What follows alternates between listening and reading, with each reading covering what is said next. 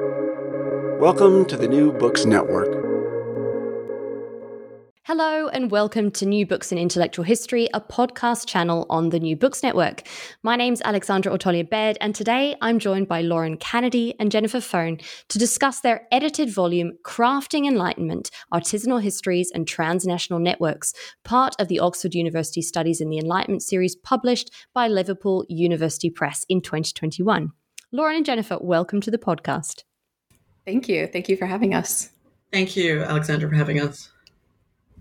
It's a fabulous, fascinating volume with so much to offer. But before we kind of delve into the pages and think about artisanal enlightenment, could you both give us a little bit of background to yourselves and your academic trajectories, and maybe tell us a bit about how you came together to collaborate on the volume?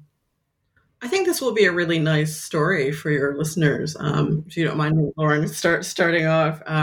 So for myself, I'm actually an architect. I trained in architectural design for a number of years. I worked around Europe, and then I was doing my PhD and was finishing up some archival research. And I was a fellow at the Institut National d'Histoire de l'Art, the INACHA in Paris, and came across Lauren, actually, at an evening lecture by, I think it was Christopher Wood, wasn't it not, Lauren? It was on Anachronic Renaissance. It was on Anachronic Renaissance. And then we went to a party afterwards, which was rather nice. And then Lauren and I had a few, evening beverages together, and we were just chatting. And I think that's where it began. Yeah, absolutely. I am an art historian by training. I studied early modern European art and architecture at NYU. And I am, at the moment, an assistant clinical professor in the University Honors Program at the University of Maryland, College Park. And before this, I held a position in the research and academic program at the Clark Art Institute in Williamstown. And it was there at the Clark that I had the opportunity to host a gathering around a scholarly theme. And as Jennifer mentioned, we met in Paris as graduate students. And I think right away, we found a kind of kinship in ideas, though we work on and we continue to work on different things. And in the long 18th century. So it was at the Clark that I asked Jennifer to collaborate with me, and together we settled on a theme for a colloquium, which was artisanal praxis and state power. And Jennifer and I worked together to invite a wonderful group of scholars and curators to meet us in the bucolic Berkshires. And that's where this a beautiful college town. And that's where this project started, and the origins of the book that we're going to be talking about today. Yeah, and I think it also goes to prove, Alexandra, that I think some of the people that you meet during your doctoral studies and during graduate school can become fruitful and wonderful collaborators later on. I'm actually currently a senior lecturer in architecture, and I'm based actually in Australia at the University of Sydney. So even after all of these years, I think it's been great to not only become friends and colleagues, of course, with Lauren, but to sustain and complete a project of this particular scope. So I think it does go to show that I think a lot of these longstanding collaborations, are started from very early on in your academic career. It's almost the academic version of a meet cute in a film, isn't it? Already at this juncture, it makes me think, I'm so excited to hear about what the two of you will be going on to collaborate on in the future. But maybe that's something to talk about a little later after we've tackled crafting enlightenment. So the book starts by talking about what you call artisanal capitalism, and about what our current day understandings are of this term artisanal and what it means to be an artisan, before then going on and putting this into conversation with what the history of the artisan was in the 18th century. And that was especially very much so in the context of Diderot and d'Alembert's Encyclopédie. I was wondering if you could perhaps give us a brief overview of this history of kind of the artisan as a figure and artisanal as a concept, and perhaps outline some of the tensions and difficulties that arise from studying this category.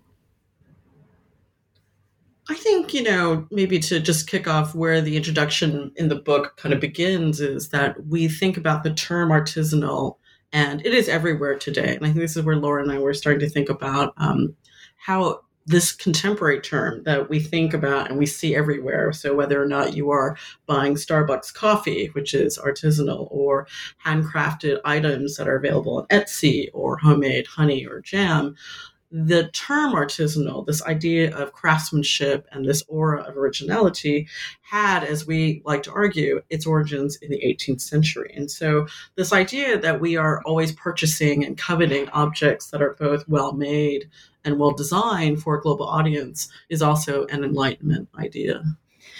Yeah, and I think one of the threads that we wanted to pull out in the introduction was the kind of false distinction that that Diderot and D'Alembert make between makers and thinkers, right? A kind of hierarchy that privileges the intellectual over the manual, and this kind of rigid system that existed between guild artisans or academic fine artists or scientists that proved difficult to transgress. And Diderot and D'Alembert weren't inventing this binary, so to speak, but they were perpetuating these distinctions and these hierarchies in a document like the Encyclopédie. And there was also something, to build upon that idea, is that who had the right to be called an artisan, right? Who had the right to actually use such a title and who did not? And I think in the Encyclopédie, there is also this idea that mechanical arts, right, were something that were fitting into a particular hierarchy. And what we wanted to also expand, though, in the book is that the historical category itself of artisan is up for grabs. And I think this was interesting when we were developing the book, is that we'd ask other scholars, I think, to participate in this colloquium, and some of them didn't agree with us. This was an interesting point of contention, is that, I'll say this from my own field, less so art history, but architectural history and architecture, is that, there's no way that architects could be considered artisans or vice versa. And it was from that simple point that I think this introduction kind of grew out. But Lauren, as you were saying, the idea that, laborers were considered mindless, but artists were intelligent, savants were somewhere in between, is kind of our starting point, Alexandra, for the beginning of the book. Yeah, and I think as far as studying and categorizing artisans, one of the difficulties that we came up with is that, it's such a capacious category, artisans, and their identities are so diverse, even if we're talking only about the 18th century. And, we came up against contemporary disciplinary boundaries, right? Like the scholarly research on artisans might come from sociology or the history of technology, the history of art, the history of science. And so I think with, from our perspectives, me being an art historian, Jennifer being an architectural historian, and us having read rather widely and thinking about artisans in our own work, we thought, how diverse of a group of scholars and curators can we bring together to think productively about these questions about who was an artisan? How do we categorize them? How do we study them? And it's so fascinating to think that you're in many ways echoing so many of those discussions that were probably going on around the Encyclopédie regarding these categories that were going on and that we're still having struggling. The 2017, 2018 version of these conversations, I like to think. And so no less than important to the volume. So we've talked a little bit about the artisans and this kind of idea of artisanal history, but the other side of this is the idea of the transnational network. And this is within your title, but it obviously resounds throughout the volume. And these are the networks within which artisans that were either kind of moving quite literally or within which they can be situated. And that's either, I guess, on a more conceptual or kind of more theoretical basis. I was wondering if you might tell us a little bit about why this transnational element is so crucial to understanding the nature of what you call the artisanal Enlightenment, and then we might even arguably say the Enlightenment more generally. I think what is really fascinating about us choosing the term transnational, and Lauren, I think you remember this rather deeply, was we had a lot of go back between our editors, the editorial board, for Oxford University Studies in the Enlightenment, but whether we should use the term global or whether we should use the term transnational. And we settled on transnational because, in a way, we thought this book is basically traveling across 4 different continents, and it is like almost a period of more than 100 years, give or take. But we wanted to focus on both synchronic and diachronic ideas of history through these bottom-up narratives that come up through the book, right? So the fact that something might be happening in Qing Dynasty China is not necessarily the same thing because it hasn't really happened yet in colonial Australia, or it's already kind of happened a little bit in the mainstays of Europe, right? So if we can imagine like the transnational networks are not necessarily lines on a map, even though we've got a map, I think, on the cover of the book, which is the irony. But I like to think, that, and we discussed this at great length, which is that the book itself was a series of points or epicenters on a map, right? That in a way, they weren't the traditional routes. So they're not trade routes, they're not mobility routes. This has been discussed particularly in the early modern period, but they were epicenters that would become activated or they were fade over time, right? And so these different locations across the world were almost turned on by these artisans, by their interventions in historical events or transformations. And so in a way, we can imagine that the book is a collection of these points, perhaps. Yeah, I think that's very well said, Jennifer. And, we were thinking about kind of local histories in a globalizing world, which was the 18th century. And a few of the examples, just because they're very evocative, and I would be remiss to not bring up a few of these from the case studies or the chapters within our volume. One by the art historian Dennis Carr. Dennis is a curator of American art at the Huntington Library in San Marino, and he wrote a wonderful essay on what he calls a multilingual object. So this desk cabinet that was made in Puebla, Mexico, and Dennis writes about this object speaking the language of the colonizer and the colonized. And his essay, Microcosm of the Spanish Empire, he's talking about this object having the form of a Low Country object within the Spanish Habsburg Empire, it being lacquered, the knowledge of which was transmitted through the Manila galleon trade, it being decorated with an indigenous map with both Nahua and Spanish labels, and made by an artisan in Puebla. So a really interesting way of thinking about how local knowledge of place, knowledge of history is conveyed in essentially an object of European form. Yeah, and I think probably to contrast with what I think Dennis has contributed to the volume is our colleague Dorothy Coe, who is a professor of history at Barnard College. I think she's the chair of that department. But Dorothy's essay is also really fantastic because I think it rejects the idea of a kind of Europeanized Western Enlightenment. And the issue that a lot of these Eastern ideals were never really the same or in the same registers as what we consider from the European Enlightenment. And our other colleague Haijong Chen has actually also said, there's an idea around alternative rationality, right, that is posited in these other cultural contexts in the long 18th century that existed outside of Europe. So they were not even being mentioned in these texts that so many, I think, intellectual scholars do read and cite. And so you've mentioned a couple of the really outstanding contributions within the volume, which are certainly worth reading and coming back to. But I was wondering if you might tell us a little bit about the types of scholars who are contributing here, because you've mentioned 2 examples of individuals coming from fairly different disciplines. Yourselves also are from different fields. So I wonder if you could just give us an overview of this diversity of contributors. I think there's probably a heavy weighting towards historians more generally, but of different stripes. And I think we have myself and Valérie Nègre, who is also an architectural historian but based in Paris. We have a number of curators who are also, as part of the volume, Frédéric Dessas, as well as Dennis Carr. We have, almost pure historians, such as Dorothy and Neil Camel from the University of Texas at Austin. We also have scholars of science studies and history of technology, our colleague Chandra Mukherjee. So I think what bounds us together, and in a way brings together the core of the book, is we've really been interested in artisans as a group of historical actors in our respective areas of research, but there's also a certain dedication to both visual and material analysis, regardless of the fields that everyone comes from, right? So you'll see that in the book itself, there is a kind of deep reading of texts, of objects, of places, of people.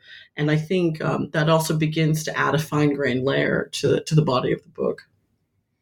Yeah, absolutely. And I would just add, as the art historian, that we also have about art history, and I was like, that we also have contributions by Emine Fedvache, who is a historian of Islamic art at Boston College, and Shagata Ray, an art historian at UC Berkeley. And I have to say, I don't, Jennifer, you can correct me on this. I don't think, other than Jennifer and myself, anyone had met before this meeting. Nobody knew each other. But scholars knew other scholars' work, and we only realized that when we gathered in a room together. So that was one of the really kind of felicitous moments of this starting as a colloquium and in person, if we can remember a time when we did that, things like that. It was, I think it was actually out of that meeting that we had started at the Clark. This is the end of, I think, 2017, beginning of 2018. Mm-hmm. And, Alexandra, it was really great because, I think Dennis had heard of Neil's work, because he worked on Americas and material culture, et cetera, et cetera. And then, but I think what was really interesting was that, and we do owe this to not only our, the people who contribute chapters to the book, but our respondents as well. Everybody has a vested interest in artisans, and either someone's written about it, they've published about it, they've done a catalog on it, or they've done an exhibition on artisans. But everybody was really open-minded. Everybody was really vested in interdisciplinary work, and also methodologically very rigorous. So I really appreciated that. I thought that was really great across the entire group. Yes, absolutely. And it's interesting, though, because in spite of this obviously very kind of rich previous kind of research into artisans and thinking about it, you come at this topic from very, very different angles throughout the book. I was wondering if you could maybe tell us a little bit about the structure and how it progresses, how perhaps you've divided up the book, because it's very interesting, some of the choices that have been taken here. Yeah, I think that's a really good question to pose, Alexander, because I think, Laura and I had discussed this at length, which was how to keep the book's kind of central narrative on course, but embracing the diversity of cultural contexts that was represented in the volume. And what we had settled upon, if you think about it, the book is arranged in threes, almost like threesomes. So each section has 2 chapters by 2 leading scholars, and then a third is a kind of respondent or commentator, if you will. But the third response kind of brings together the 2 previous themes of the 2 chapters. But we also are using some methods here at play as you can look through the structure of the book.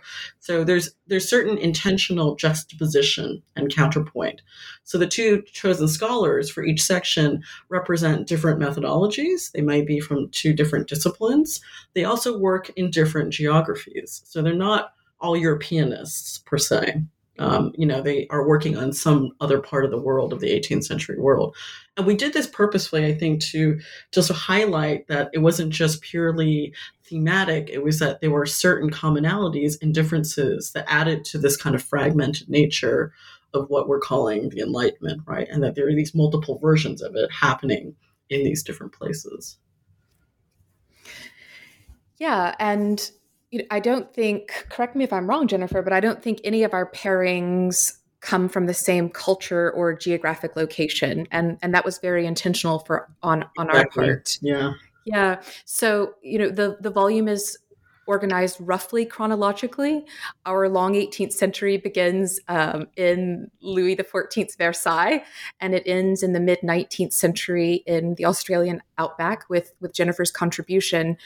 And one of the pairings, to give an example of the first, by Chandra Mukherjee and Emine Fetvache, is a section entitled "Envisioning Artisanal Histories," and we found parallels in our conversations in Williamstown and in their the chapters they submitted in the artisanal production at the French and Ottoman courts, right? And thinking about the ways that that artisans at the French court and artisans in the Ottoman court were thinking about myth making, reaching back and projecting forward, telling histories, telling stories through their production.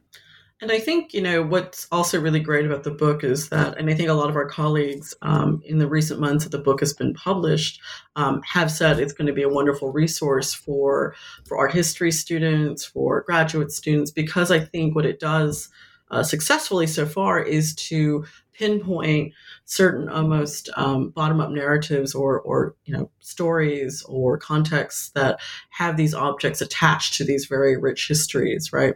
And you can read the book in a number of ways, right? It can be chronological. You could also teach from it and say, okay, we're only going to focus on, say, the French and Ottoman courts, and we could just use that section of the book and maybe not look at anything else, right? So I think there's a lot of versatility in the volume as well. And we've certainly gotten that kind of feedback from colleagues around the world. And it's a really effective tool, I actually think. This pairing, as you keep referring to it, which is a lovely phrasing. I like to think of it. It is almost a kind of wine pairing of sorts, and then it functions in this almost dialogic way, right, with this response. Yes. And I think, especially for those who are teaching, this is a really conducive format by which to explore some of these topics in both kind of depth and breadth, which is really fascinating. But you don't just kind of act as editors, obviously, in the volume. You are both yourselves, as you've mentioned, contributors. And what I'd like to do is actually kind of pick a little bit into your own contributions, because they really help to capture this sheer diversity that's within the book. And so I thought we might start, Lauren, with your chapter, which is on and called Interregna, the Société des Arts and the Scale of Time. So it's this wonderful kind of huge kind of concept to begin with. I wonder if you might just begin by telling us, or giving us an overview perhaps of exactly what the Société des Arts was, and how I suppose it relates to this topic of artisans. Yes. Okay. As you said, this is huge. So I'll do my best to not get mired in the minutiae. The Société des Arts was a group of artisans, a collective in France, in Paris specifically, and it was a group whose members were dedicated to technological innovation and advancement of the mechanical arts. So this is like a quintessential Enlightenment project, really, much like the Encyclopédie was. Members included clockmakers, engineers, painters, sculptors, architects. There was a musician, a geometer, naturalist. And the group was initiated in 1728 by a clockmaker and a priest. So the clockmaker named Henry Sully, and Longuet de Gergy, who was the Jesuit parish priest of Saint-Sulpice in central Paris. The Société in 1730 published its statutes, and the statutes for the group encouraged members to concentrate on geography, navigation, mechanics, civil and military architecture, but of course, without neglecting any of the other arts, be they useful or simply pleasurable. So in theory, this sounds like a society for the advancement of the French state, right? The advancement of French industry. And this was a kind of collaboration, or a space of collaboration for artisans who were guild masters, who were restricted to working within the guild system, the medieval guild system in Paris, but it also contained artistic and scientific academicians. It was patronized by the aristocratic Comte de Clermont, who was also a parishioner and a neighbor of the Saint-Sulpice Church, and the group met regularly at his home. They published their findings, the inventions of their members. They occasionally awarded internal prizes. And what really interested me in this group initially as an art historian was the fact that there were painters, architects, and sculptors who were already members of the Royal Academies. So they already had that kind of recognition and that membership in a, the highest society they could join, why they were attracted to this Société des Arts, right? Why they were interested in joining a collective that included clockmakers and engineers and naturalists. I don't know if you have other questions for me, Alexandra, or if you want me to just... I could keep going all day. But no, please do continue.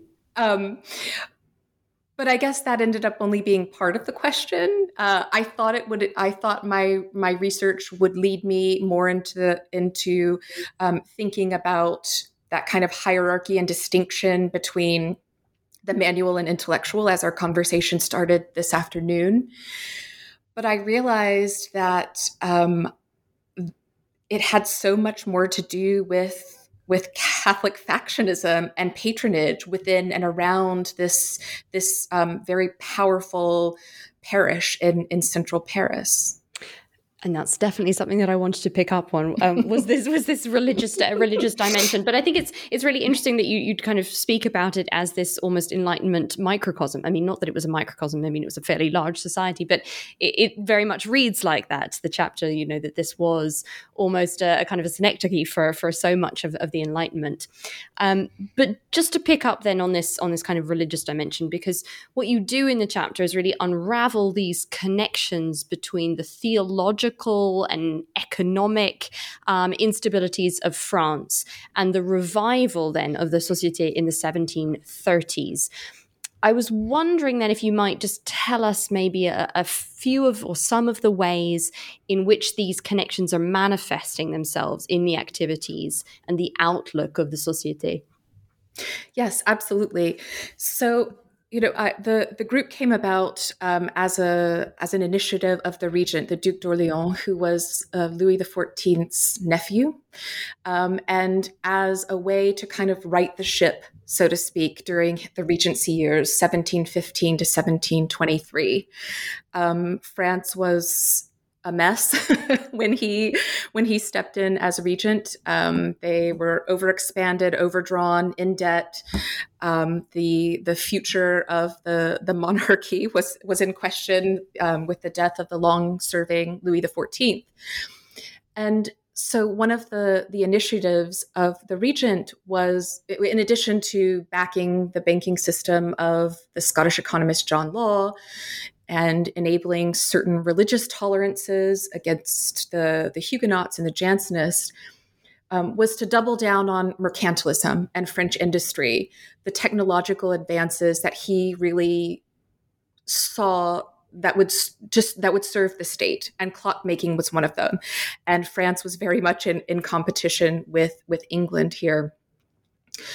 And so he asked the Abbé Jean-Paul Bignon, the Abbé Bignon, to initiate an earlier iteration of the Société with the clockmaker Henry Sully, and their energies were supposed to be directed towards maritime navigation and solving the question or the problem of longitude.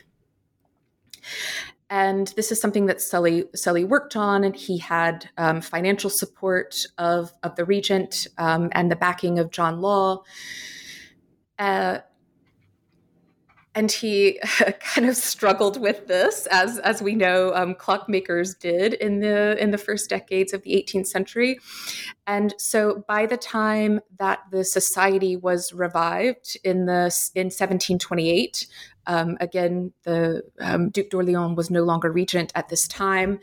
The Abbé Bignon decides that he doesn't want to be a patron. He's not going to support this, and I think, or I argue in my chapter, that the reason for this has to do that Bignon was from a family of parliamentary Jansenists, and the parish priest Longuet de Cergy was very much using the members of the Société des Arts to outfit and ornament his parish church of Saint-Sulpice. And so one of the ways that he kind of reinitiates the Société des Arts is by asking Henry Sully to come in and construct a gnomon within the church of Saint-Sulpice. And the original markings that Sully drew can still be seen. You can walk right across them within the church of Saint-Sulpice. And it's interesting because obviously you're working more kind of literally in part of the chapter, but this idea of time comes up at multiple points, not just in your chapter, but throughout the book. I was wondering if maybe you might say just a little bit about how that kind of dips in and out, perhaps as a leitmotif or even a larger theme, we might say. Yeah, I don't know that I had thought about time necessarily in that way. I guess like time in expanding, like a more expansive view of how we're defining the long 18th century or Enlightenment. But I think the actual notion of time, and space actually even is probably part of the subtext of the book as well, because I think not just the elasticity, I think, of the long 18th century, but even how time is captured or visualized, measured, right? Like if we think about the earlier examples from Eminet and Chandra's chapters, visual spectacles that were made for either the French king or the Ottoman Sultan, right? We're also temporally very short-lived, right? So as a form of visual and material display, right? These are also things that are not long-lasting per se. And so if we take that time and move it forwards, we come to your chapter, Jennifer, which is all the way kind of at the other end of the chronology of the book. Absolutely. Physically at the end of the book, but very much in time. And your chapter is entitled Miniature Domination, Mining the Worlds of Goldfields, Jewelry, and Emu Eggs. It's incredibly kind of tantalizing. And here you look at the exchanges between European settlers, indigenous peoples, and the natural environment as well in 19th century Australia. I was wondering if you might tell us a little bit about the character of what you kind of refer to as the 19th century Australian Enlightenment, which might be a concept that's perhaps less familiar to those who might work on the more traditional Enlightenment of perhaps the French in particular. I think this was also another really, you could say, contentious point of the book. And I think when I first proposed this, even to our group of authors, I think a lot of them were like, well, but it's outside of the 18th century because it's in the 19th century. And the argument I want to put forward, and I say this in the chapter, is that in a way, much of the European ideals that were later translated into the Australian context happened almost 100 years later, right? So it's not to say that some of the ideals were also changed, which I'll give examples of, but the idea that in a way, many of the European settlers and the artisans that I write about in my chapter were Austrian, British, or German.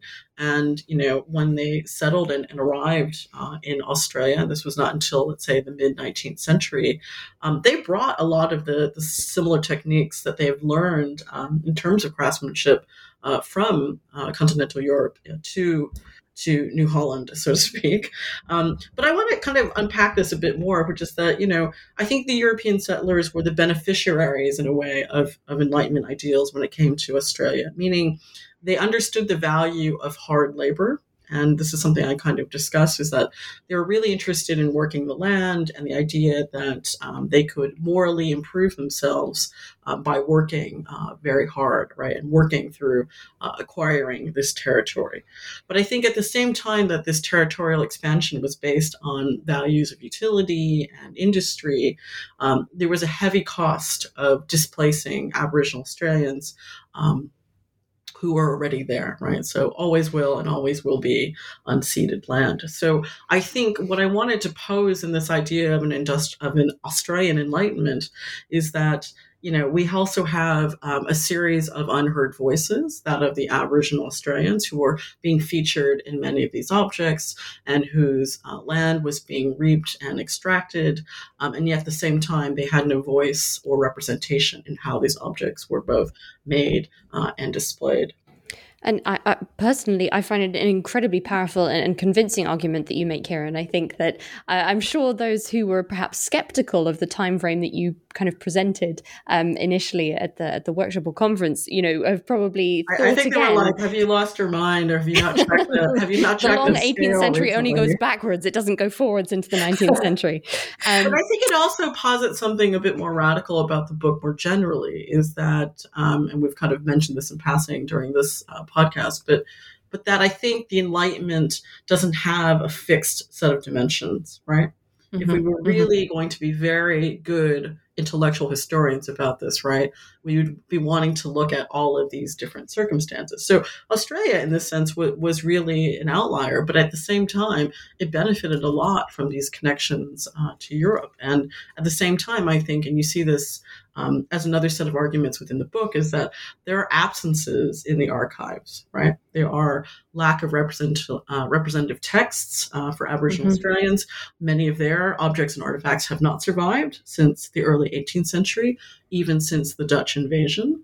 So, you know, there are all of these gaps, say, in how we materially analyze some of these forms of evidence, right? So the fact that we have an Australian Enlightenment or we don't have an Enlightenment in Qing Dynasty China, it shouldn't matter, right? The fact that these ideas erupt in different times and different moments, I think, is also part of the core of intellectual history.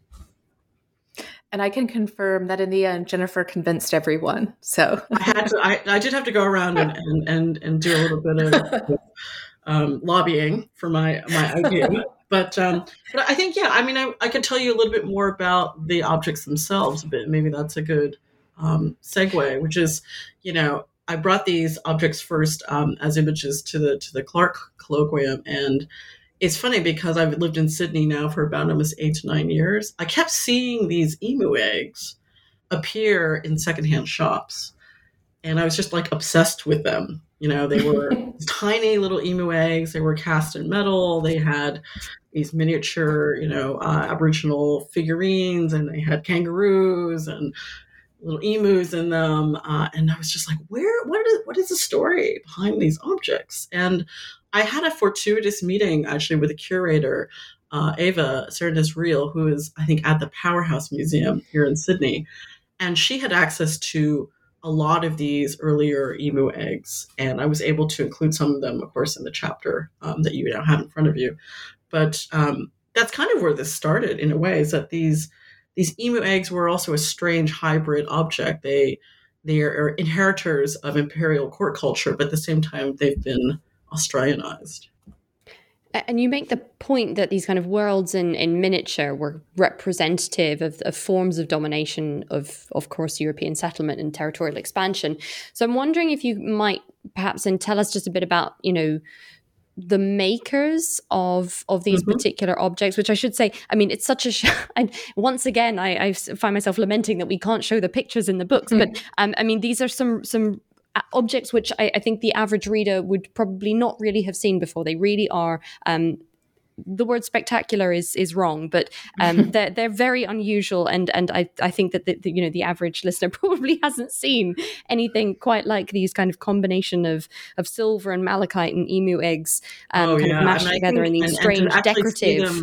To see them in person is, so the Powerhouse Museum has a bunch of these emu eggs, of which I've kind of, you know, displayed a few of them, but to see and actually hold them in person is really impressive. And the one thing that did strike me was that the craftsmanship of the objects was pretty unparalleled. Like, it's well made, it's well constructed. But to kind of go back a little bit, emu eggs have also been used in Aboriginal cultures for millennia, right? They've been used to mark land, water, place, identity, and they've been, incised in different ways. So the Europeanized version of these is interesting because you can think of the Habsburgs and that particular court culture. They also valued ostrich eggs, right? So you often see ostrich eggs, and I think there was a recent show at the Metropolitan Museum of Art in New York that had really this wonderful set of early modern marvels, and you can see ostrich eggs actually in that show. So a lot of other scholars have theorized that in a way, when many of these Austrian, British, and German artisans came to Australia, they began adapting those techniques to their local context. There were no ostriches clearly here in Australia, but they had tons of emus. So they thought, oh, why not? It's a similar shape, egg. We can put that and fix it into the object. But a lot of the artisans were interesting as well. A lot of them were not from well-off backgrounds. So many of them, interestingly enough, some of them were criminals, ironically. Convicts that were actually, shipped to the Australian continent. And what was interesting is that they were petty thieves initially. They also had previous lives, doing forgery and other illicit activities. And the funny thing is, when they were then kind of brought to the Australian context, they were given firsthand access to precious metals. So they were able to work quite a bit with these kind of really precious silver and gold and other types of resources. So I think that's something that's pretty fascinating.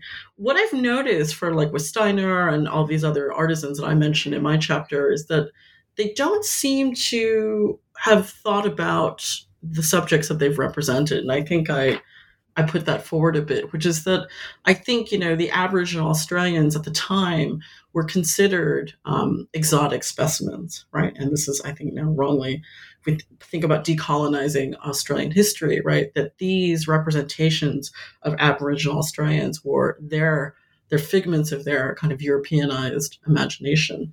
And so, they're cast as these passive subjects in these emu eggs. Many of them you'll see holding up an emu egg. Some of them are hunting kangaroos. Some of them are being shown in these kind of framed moments. So not only are their voices absent from the archives, but they're also absent in terms of their input into any of these material artifacts. So I think, since even when the Dutch had actually landed on Australian shores, and this is, I think, out in WA, there's always been this big lacuna of kind of non-information about how Aboriginal Australians have entered into the kind of 18th century. And there's actually very little information about any of this. So I think in a way, also these objects represent a sort of irony, is that the metal and the silver and the gold that was actually extracted from the land caused massive amounts of displacements for many First Nations peoples, for many Aboriginal Australians. And so you see that the souvenirs that have survived are really the products of this kind of industrial extraction.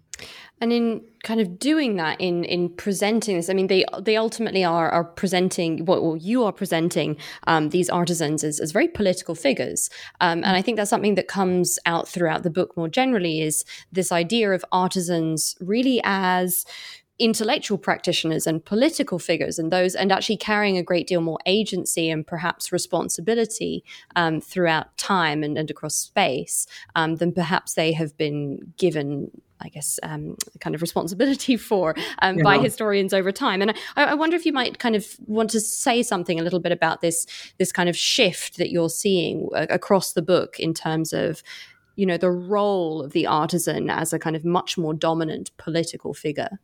Yeah, I think, Lauren and I were thinking this over, kind of after this book has been published and reflecting back on kind of the work that's inside it. But the fact that I think is artisanal histories are also fundamentally histories of colonization, of imperialism, of decolonization, of resistance, of oppression, of migration. And so in a way, they are key historical actors just as much as, say, military, political figures, scientists, or well-known figures of the Enlightenment or philosophers, right? So why not champion the artisan?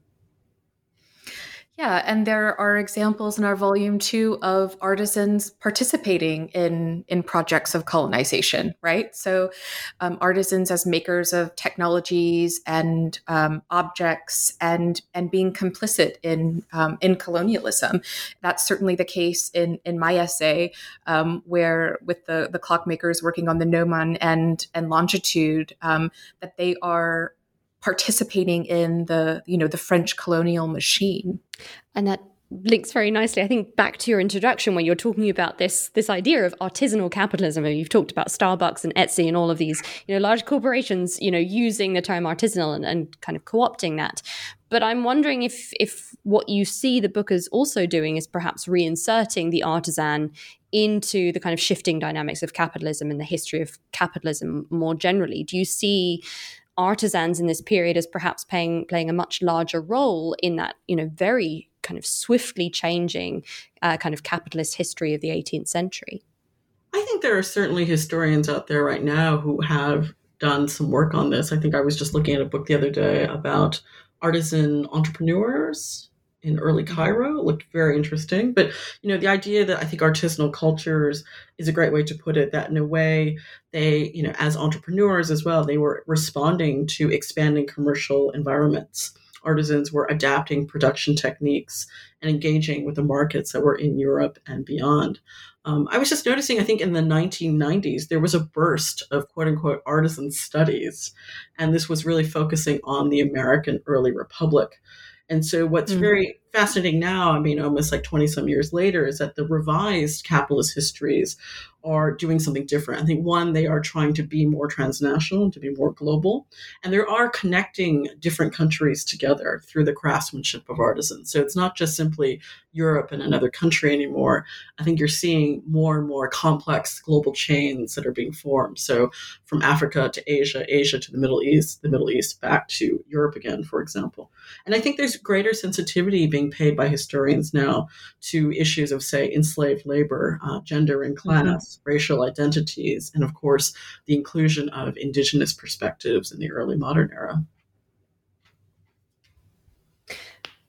On that profound note, speaking about the futures of capitalism and the histories of capitalism, I was wondering if I might ask you about what you're both currently working on and where perhaps this book is leading. It sounds like, this is a very kind of fertile territory and clearly a point of great interest for both of you. So I'd be really interested to hear perhaps what's up next in the monograph and article and research project pile.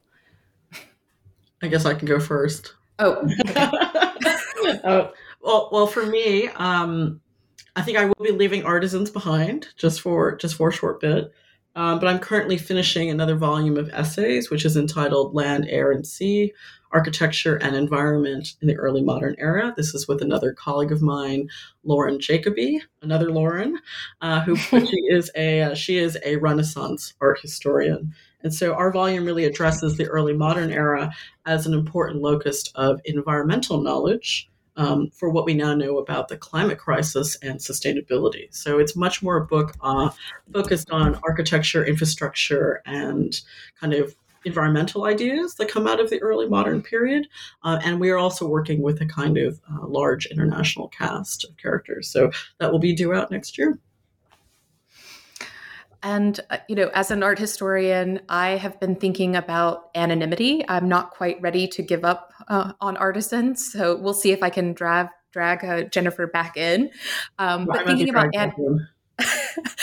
about anonymity and the work of people whose names have been lost to us. Art history is a discipline that's really fixated on proper names and big personas tied to specific cultural and historical accomplishments. What does art history look like if we center the work of cultures rather than individuals, for instance? So I'm thinking about ways to incorporate this into my teaching.